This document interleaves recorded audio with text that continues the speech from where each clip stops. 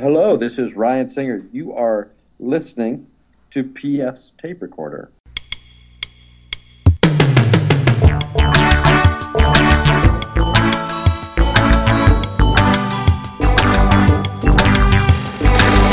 Hello there, I'm PF. This is my tape recorder. Coming up, it's our old friend Mark Shalafoo.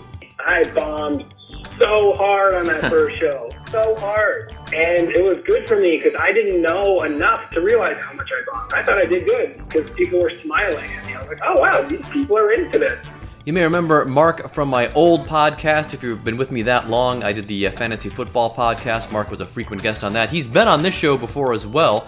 The big news in Mark's life and career, he's releasing his first comedy CD this Friday, which will be August 17th. So we'll talk to him about that and his road to recording that comedy album. And I get to be lazy this week. Instead of a dumb bit, you get to hear a cut from Mark's new album. So let's start with that. I've been trying to go back to the gym more. It's hard to stay motivated for that, though. Like, I walked into the gym once and right away just saw a huge bro that had this t-shirt on. Just said, "My warm-up is tougher than your workout." I was like, ugh, he's right, and I left.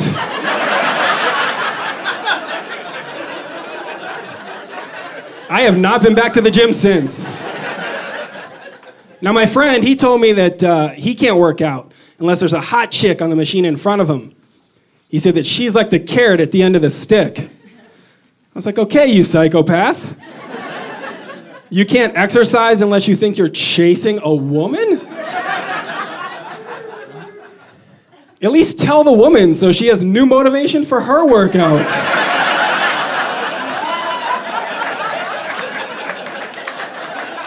Now, it's easy for me to see why my friend is a lunatic, because I am a feminist, 100%. Me and two people, that's how it usually goes. It's not the most popular stance, but it's one that I find myself in because I have a wife and 2 young daughters. So it's like, of course, I'm going to defend women's rights when I own 3 of them.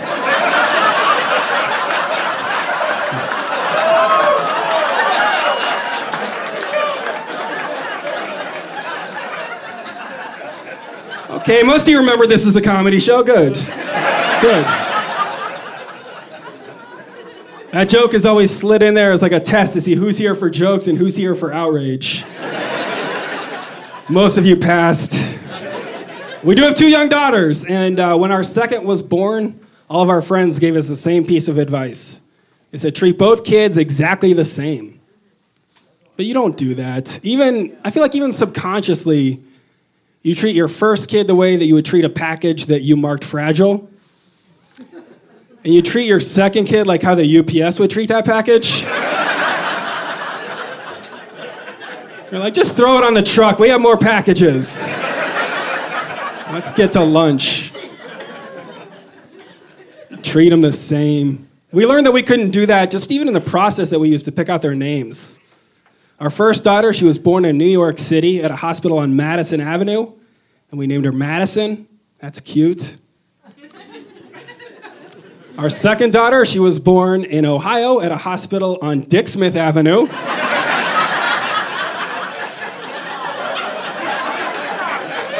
Yeah. That's going to be a weird first day of school for little Dick Smith.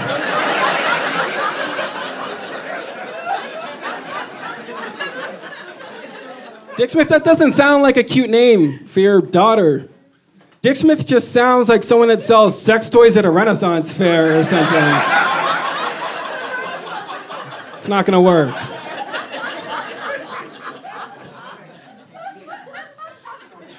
Yeah, treat them the same. Even the milestones feel different the second time. Like the first time my wife told me she was pregnant, it was like this big emotional dinner. It was awesome. The second time she told me she was pregnant, it was just in a text message. She just sent me a picture of a positive pregnancy test. I remember looking at that just thinking like, wow, I really hope she meant to send this to somebody else.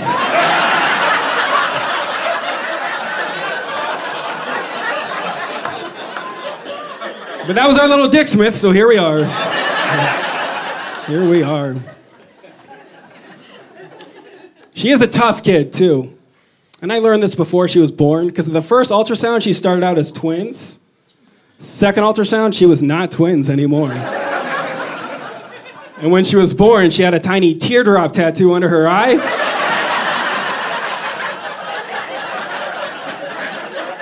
That's how you know you don't mess with Dick Smith.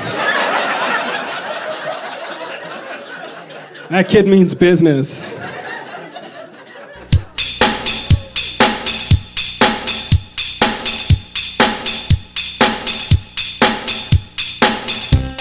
Mark Charlevoix is a stand-up comedian from Cincinnati, Ohio. Spent some time in New York City, is now back based in Cincinnati, headlining clubs around the Midwest and other parts of the country as well. Here now is our interview with Mark Charlevoix.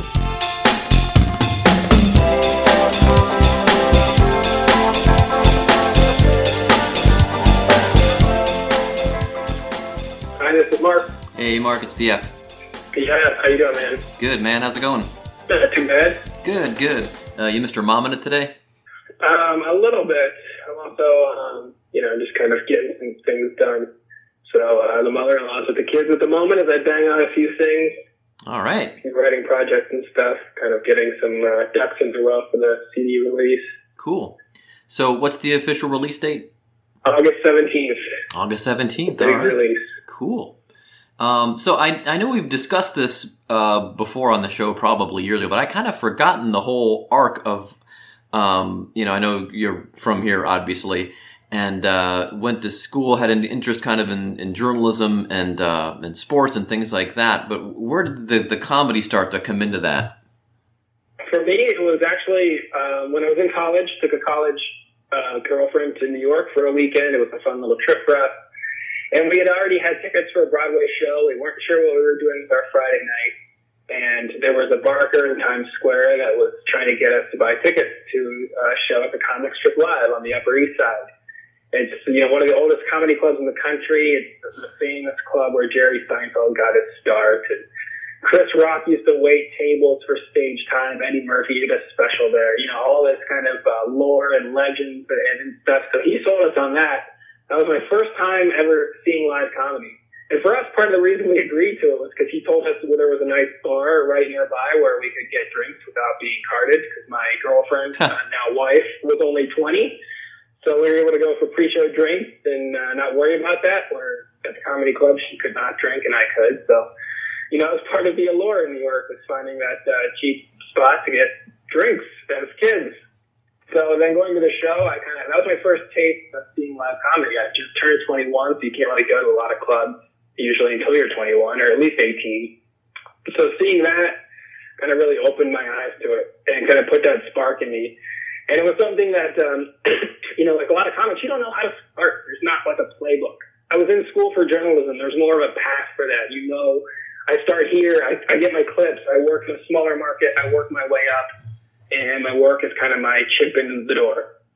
With comedy, you don't quite know how to approach it, so it's something I was interested in right away.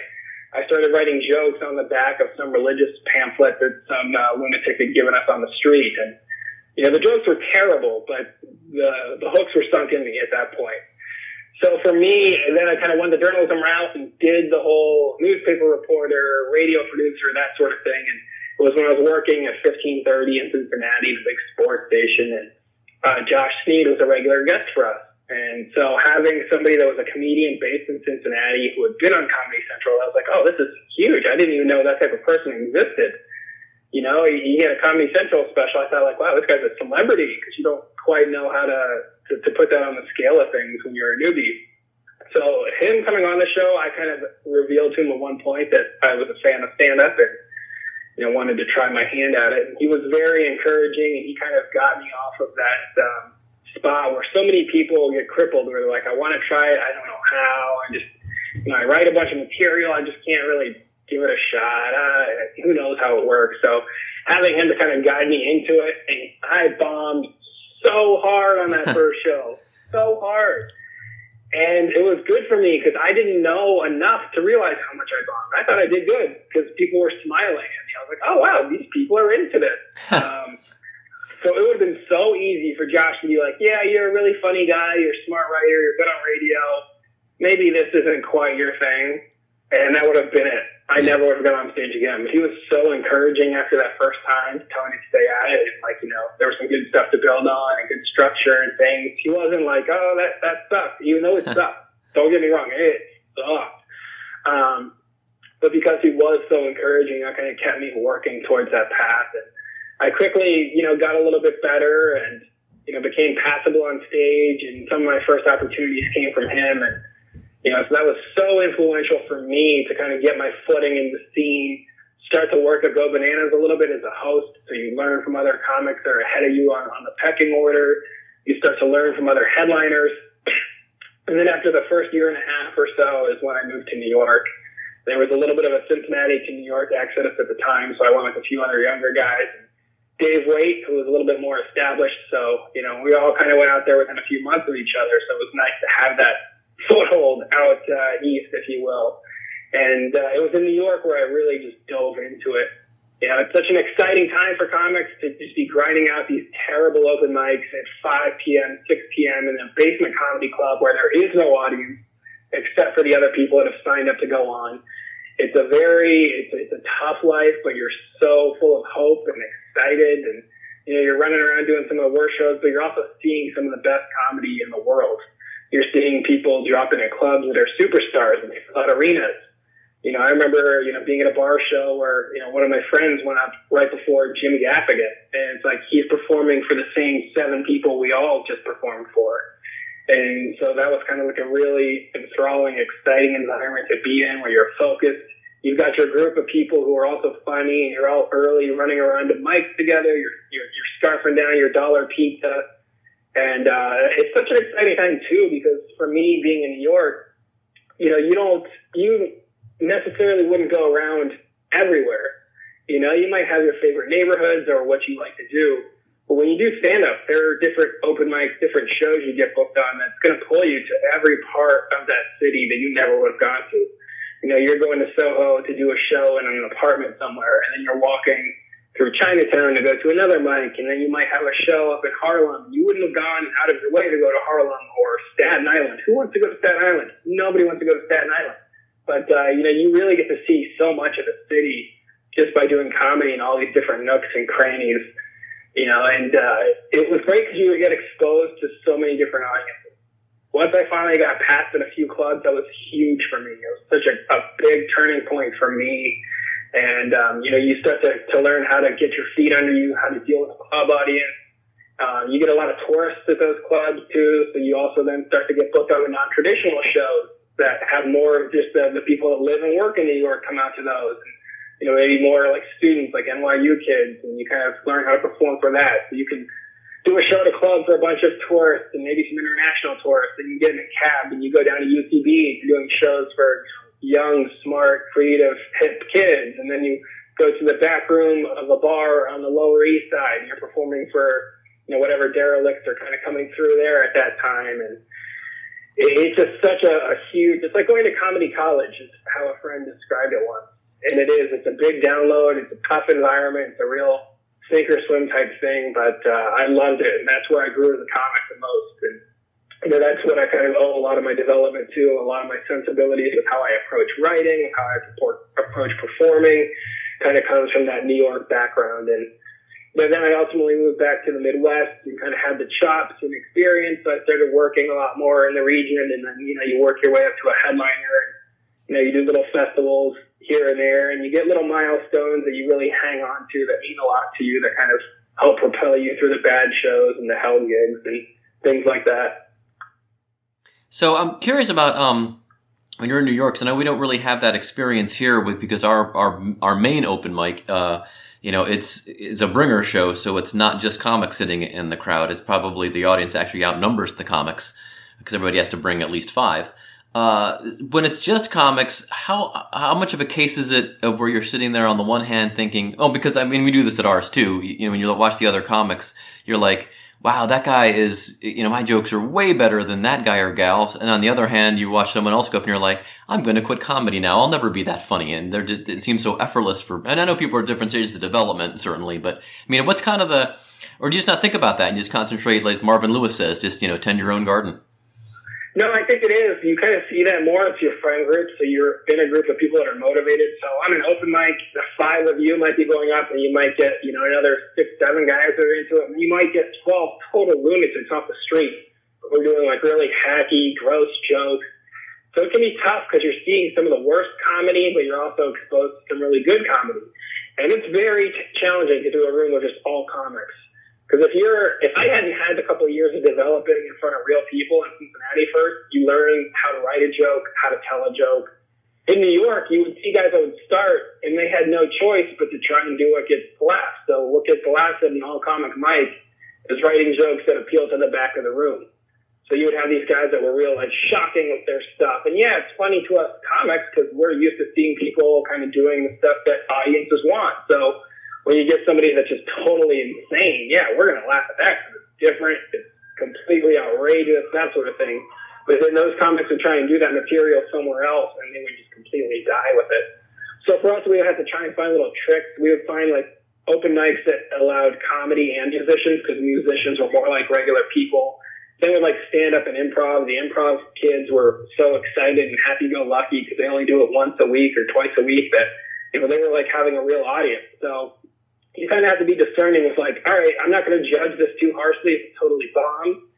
And if I do get some laughs, you have to think, all right, well, is this because it was just written in the back of the room, or do they respect kind of the craft or what I was going for here, or maybe it just kind of connected with them as just people because it was an authentic, good line you came up with. So, you have to be cognizant of the audience, but also, totally not abandon your stuff if it doesn't go perfectly. And you have to find what works for you. Some of those open mics don't work for everybody. And, you kind of have to find the pace that works for you and find what's going to help you develop material the best and kind of just stay at it. So after, coming back here and kind of working your way up a little bit more and, doing the featuring and headlining, where does the decision come in to say, yes, it's time to record a CD? For me, it was a couple things. I just have always loved that idea of, the comedy album, telling jokes in a nightclub. And it was very appealing to me to do that. That was always a goal. For me, it came at a time where I was starting to transition as a comic. You get to that point. A lot of guys record 5, 6 years in, and I didn't want to do that because I've heard from people that do that they end up regretting their first CD because they were too quick to pull the trigger. And, I've heard people say, you wait until they come to you or you feel like you have to.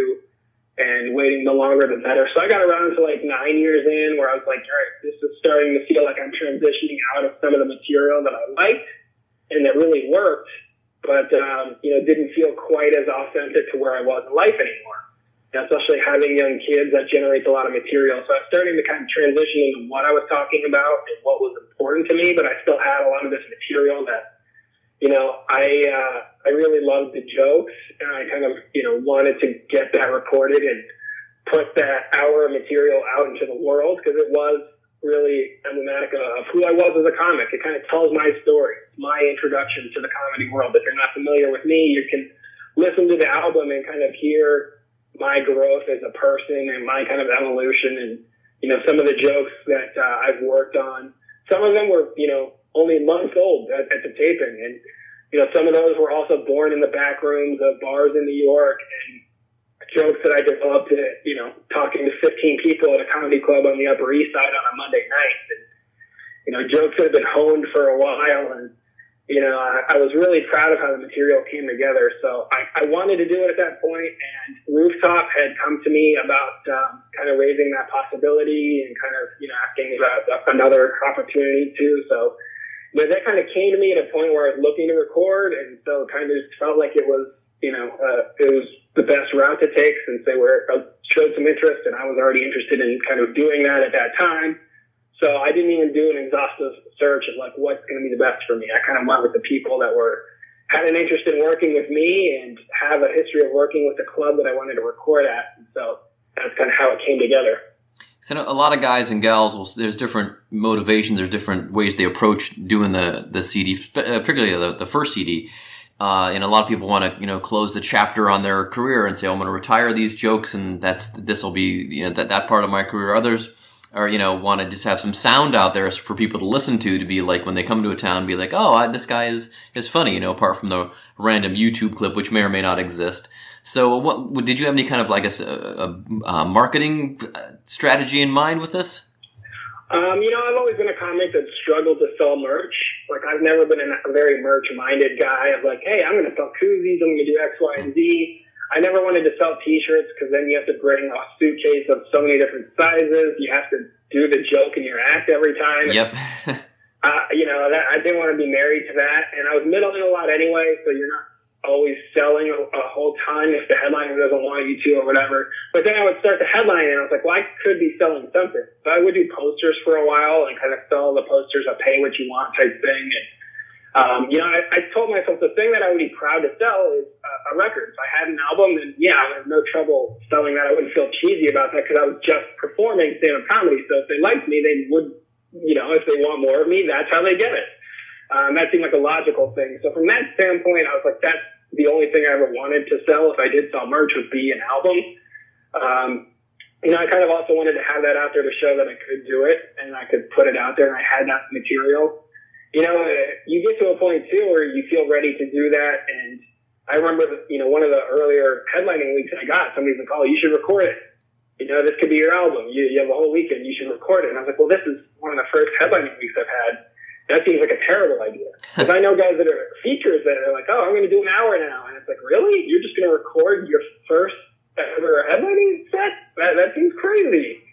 And I look back now at my first headlining weekend. I'm like, well, that was, there was some real good stuff there. But if that was my record and what I put out into the world, I'd be, not as thrilled with it. So I kind of took that material, shaped it more, toured it pretty heavily for 6 months. And, once I had signed a deal too, that was a real good motivator. Like, okay, well now I know I've got this much time to work on it. Let's try and do as many dates as I can. Let's try and work on the stories that I really want to tell. What are the jokes I want to share with people? Now let's take it across the country and really hammer it out. So I'm proud of the final product, and it's not, hey, somebody gave me an hour, so I recorded it. It's, this was the goal. This is what I was working on. And worked on it in a lot of different places.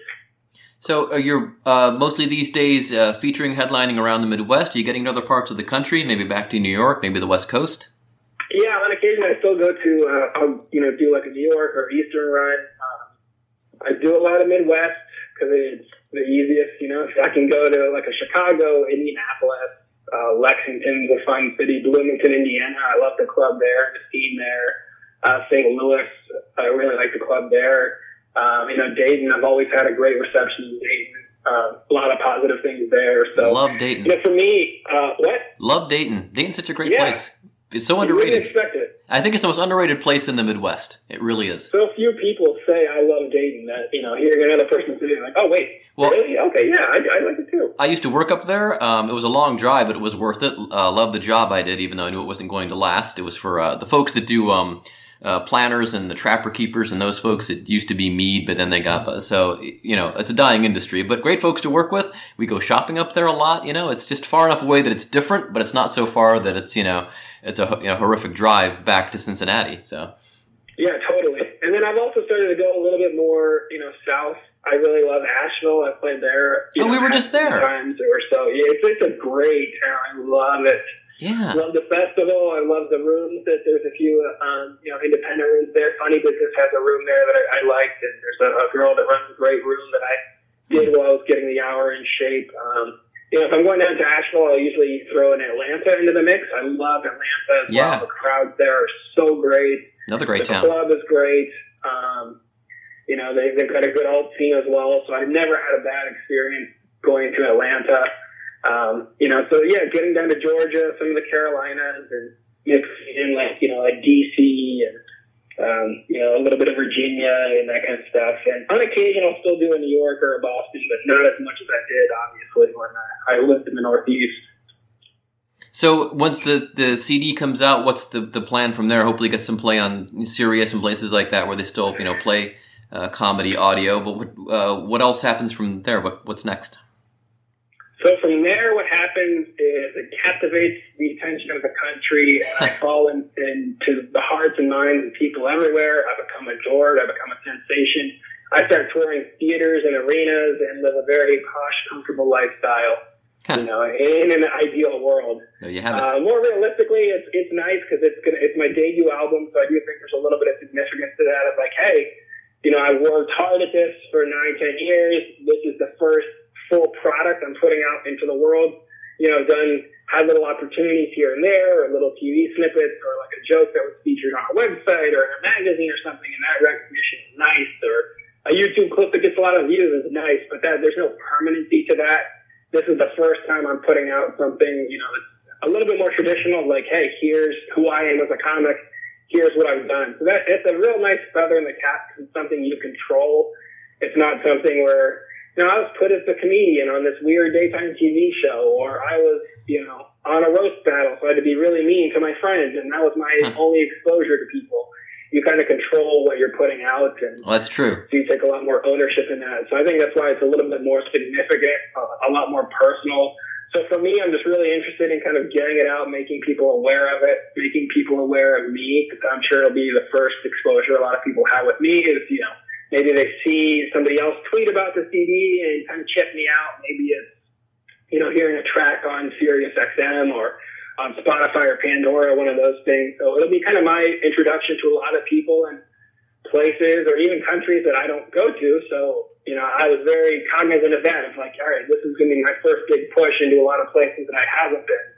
So, you know, I want to get that out there. And then next steps for me is still kind of doing, you know, what a comic does. It's not going to be a life-changing thing where it completely resets the table in either direction where I'm like, I did this, I'm done. Or, you know, I did this, now I'm famous. You still kind of have to go back and, you know, start at square one. Now I'm going to build my next thing of like, you know, what do I want to say to people now? You got to start writing new jokes, and, you know, maybe it'll lead to some better opportunities touring, but you still got to get on the road and do the job of telling the jokes to people. And, you know, I think it gives me a little bit more credibility as a comic to say I've got this hour that's, you know, pretty clean and, you know, well crafted. So it's a good resume builder. So, you know, that's important. It kind of might help you as you're trying to, like, you know, get some other projects done or do a few different things. But I'm also excited just to get back on the road and tell more jokes to people and kind of build up some more material. And, you know, I'm not a guy that's going to turn out a special every year or whatever. So I'm not like in a rush to get back into a recording situation, but it is fun because for so long I was so focused on this. You know, so you're kind of really pouring over listening to your sets. You're making notes. You're constantly, you know, improving jokes. So now it's kind of fun to have a little bit of a period where you're just doing comedy. You're just doing the thing that you love, which is just kind of a lot less pressure to go out and, you know, put on a good show for people, but at the same time, you're not killing yourself if you didn't say one word right or if you forgot the one line you were trying to do. So it's a very fun place to be in.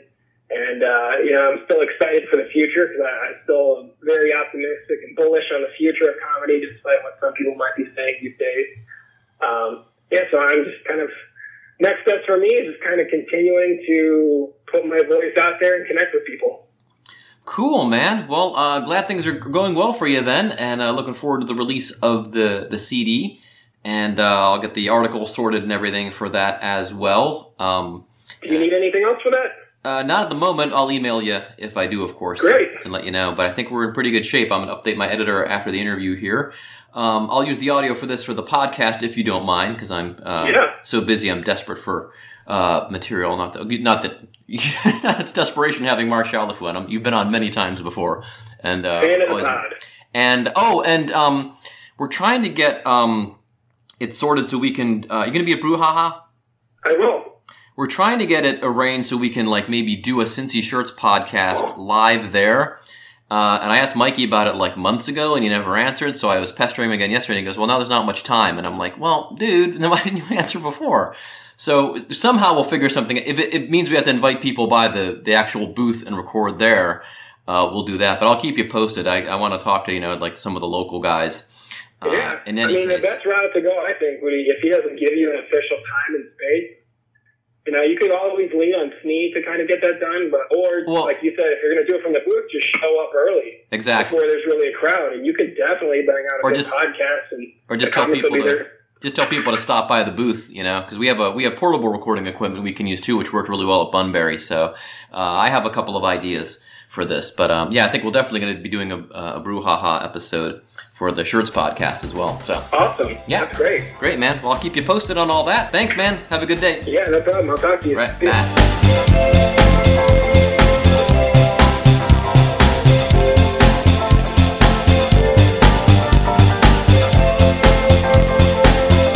Thanks again to Mark Chalifou for being on the show.